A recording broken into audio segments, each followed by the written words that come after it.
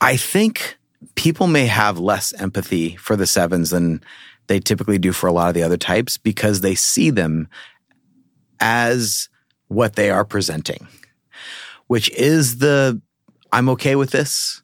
There's an upside to this. I'm fine. You can be too. Look how great it could be. It'll be awesome when this happens. And so because of what the seven is often presenting, which is often a really genuine expression of their experience in their internal world, and is sometimes an escape from what is going on in their internal world. Yeah. I think a lot of times sevens receive less empathy, just like eights do because it's so strong or whatever. Yeah. But for sevens, I think that's something that's going on. And one way I'm thinking about the way I observe the internal war of a seven, of what's going on internally, is this desire to engage in something that is meaningful and escape from the pain that can come from that meaning. Oh, yeah. So I see this all the time with sevens. Well, I want to be engaged. Ooh, that's a lot. I want to escape. Yeah. I want to get to this point, and the pain that I'm experiencing to get to that point, I shouldn't be feeling. This deep down belief that I shouldn't be experiencing this much pain in order to achieve this much meaning. Yeah. Does that resonate with you as a seven? Yeah. I mean, I know you can't speak for all sevens. We don't want to. Yeah, for most sevens, there's all sorts of ways we'll go through the pain. That's a misnomer around sevens. It's overstated that sevens avoid pain. I say it all the time, but I say it as shorthand, and then we get underneath and explain what that means. Because most sevens that I've typed, and I've typed again, we're up to thousands at this point from across the globe now, is they have different responses, sometimes by culture, on how they handle pain. Where some will confront it, go right at it, when they have no alternative. Right. But when they do so, it is very much a dog-cornered. And it's like, okay. Or to get to the next positive thing. Here's how I'm going to get to the positive thing, is I got to get rid of the negative, right? So which it's means like sometimes blasting through the very thing that you're... hurrying through. Sure. As quickly as you can. Yeah. And any delay in that is really terrifying. It's very hard, because it's like the fastest path to get to that place of pleasure.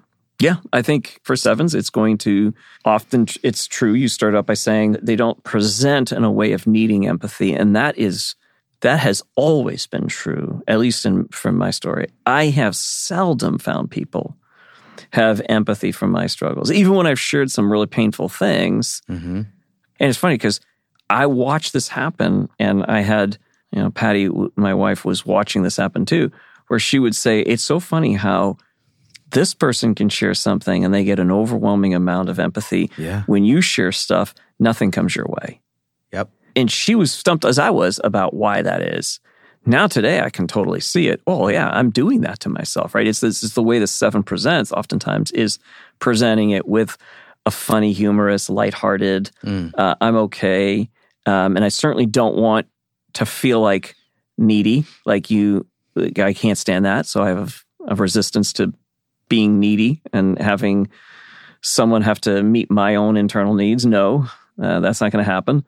So because of that, I think for a lot of sevens, we rob ourselves of the empathy that could come our way. But I think for oftentimes the sense of deprivation is something that other types can line up around. Like, how do I feel what a seven is feeling? How do I feel that internal? Mm-hmm.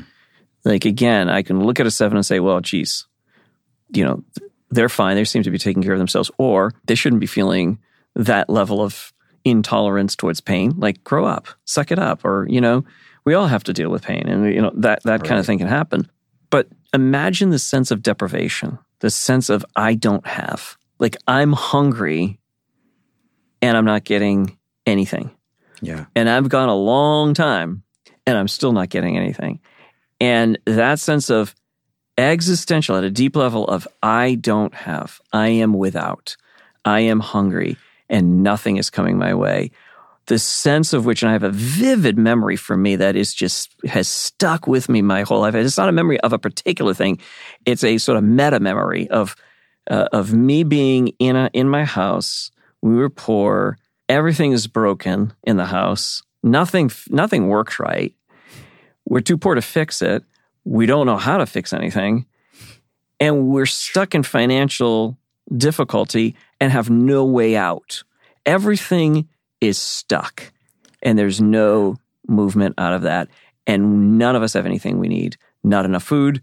The heat's barely on in the house. That's the meta memory I have.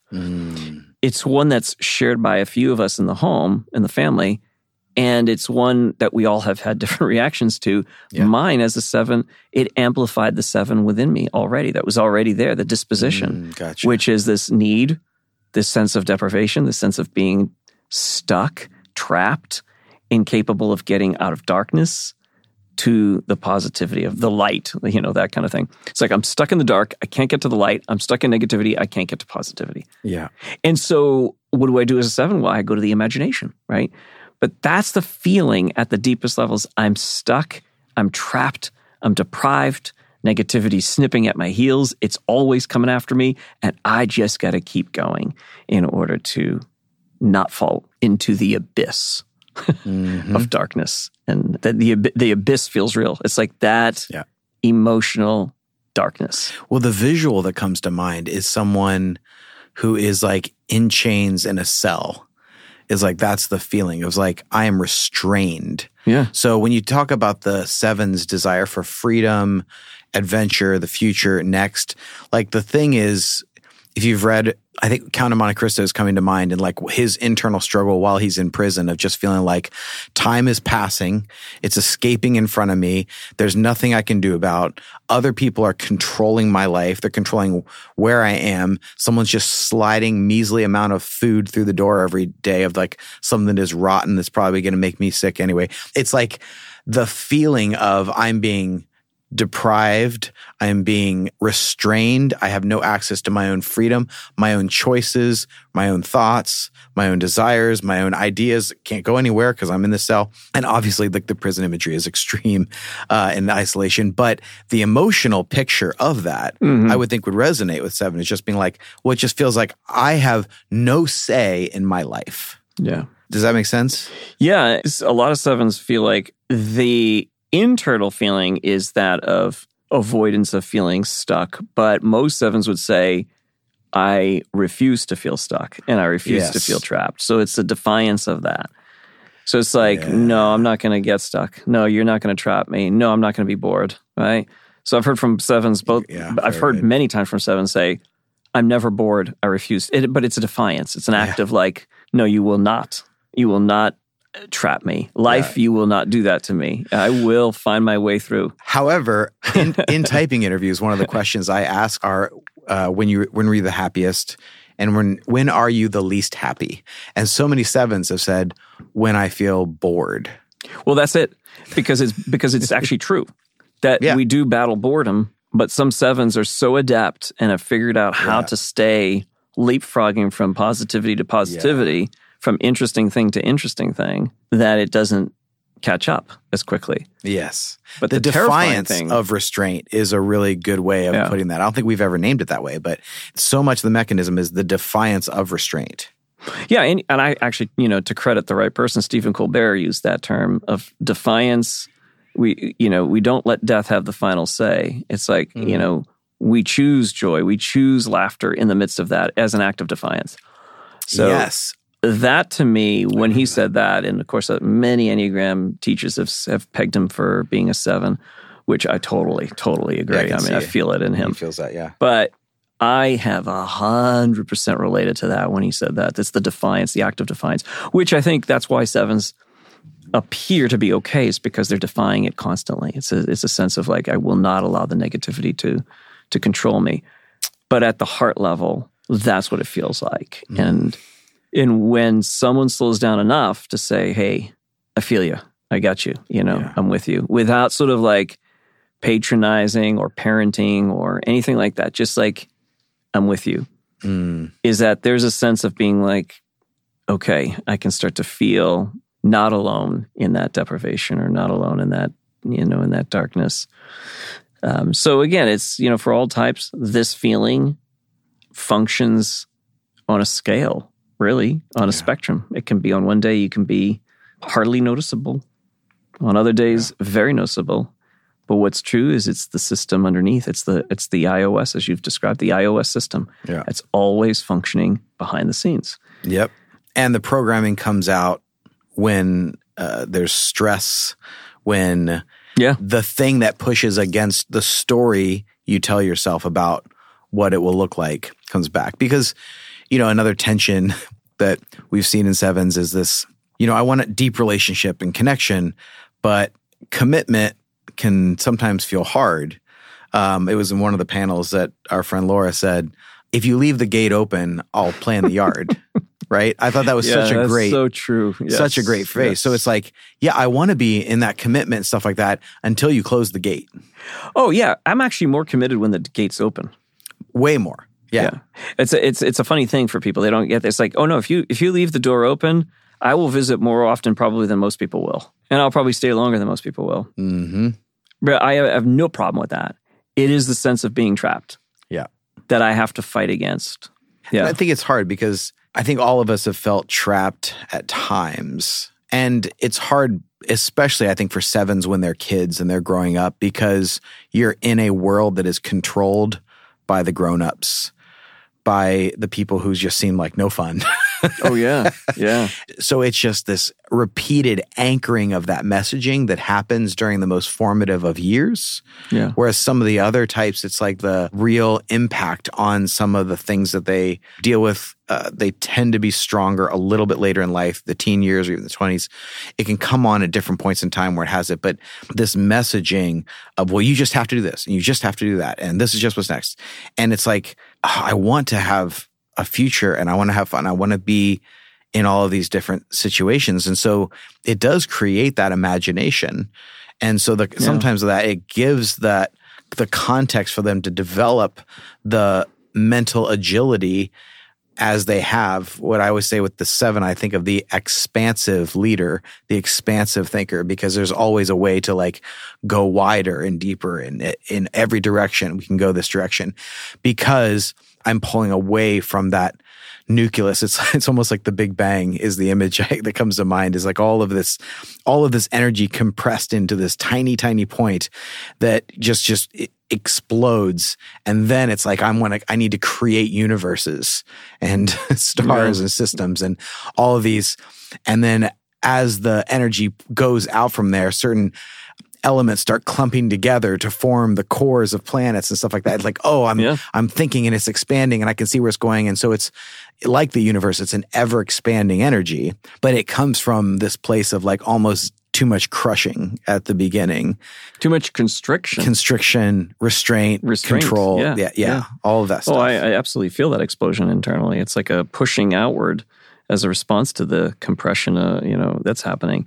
I think if there's maybe 2 or 3 things I would say to people in relationship with sevens, for you, as you access your empathy for them, and you feel that sense of deprivation, you feel that sense of being constrained, being restrained, and you feel what that's like to be without the nurture, the positivity, the thing that gives you life, to be without that, is for you to treat the emotions of a 7 like you would treat a cat. How do you win a cat over? You don't win a cat over by chasing it. Right. You don't win a cat over by being too eager. You do so by being around and noticing and giving it a little bit of a nod, like, I see you. Yeah, I'm here. And if you do so, the emotions tend to kind of, okay, maybe we'll talk, maybe we'll chat, maybe be open. I think if you think of it that way, that can be a helpful way to approaching the heart of a 7. Mm-hmm. When giving any sort of feedback, do it from a place of like straight up, plain, and without intent, without anger, or without harshness. Just like straight, plain, rational based. Like, well, that's the reason why we do this, right? So like, you have to do your homework. It sucks. Absolutely. It's stupid. School system, dumb as the stick. Yeah, I get it. 100%. You still have to do it though. So suck it up, and you say it with a laugh, with a smile, right? You're teasing them a little bit with that. And then it's like, okay, right? Yeah. I can do that. You can never go wrong by adding a little humor into the most Never. serious, If you do the humor, even without dark the humor. intensity, dark humor is appreciated. great. Yes, very much so. I mean, even today, I had a terrible game, and my buddy who was playing with me has given me tips on the heels of my being absolutely like frustrated with my game. I didn't want to hear it. Yeah. And so as he's giving me the tip, he finishes off by going, "Yeah, shut up, Mike. I don't want to hear anything from you." And he walks out. He's mimicking what I would say internally. And so that made me chuckle a little bit like, yeah, I don't want to hear a thing. And then you could absorb more of it, I could absorb more of it because he just was like, so it's that sort of like lighthearted, straight, but lighthearted with some measure of humor, or at least just don't be so intense about the sort of feedback. Be like, whatever. Yeah. Yes. You still have to do it, but whatever, you can feel whatever you want. It is stupid. You're absolutely right. It should change. And we probably can, and maybe you'll make a dent in that in the future. But for now, here's what we have to do, And then, what do you need from me? You want me to help you with that? Do you want me to walk you through some steps with that, or are you good? Like that kind of approach is almost always best for sevens, I think. Yeah, I love that. Because you're honoring the core need, and doesn't mean you're going into that space with them or that you're going to feel that same thing, but you honor it and say, well, how can I be with you in this? Yeah. And you want to honor that dual nature of the gravity and the reality of the situation, and this optimistic sense of like, yeah, but I do think we're going to be okay. I think we're going to get through this. I think we're going to be able to I think we can figure this out together. And I think that is true because it's the most honest version.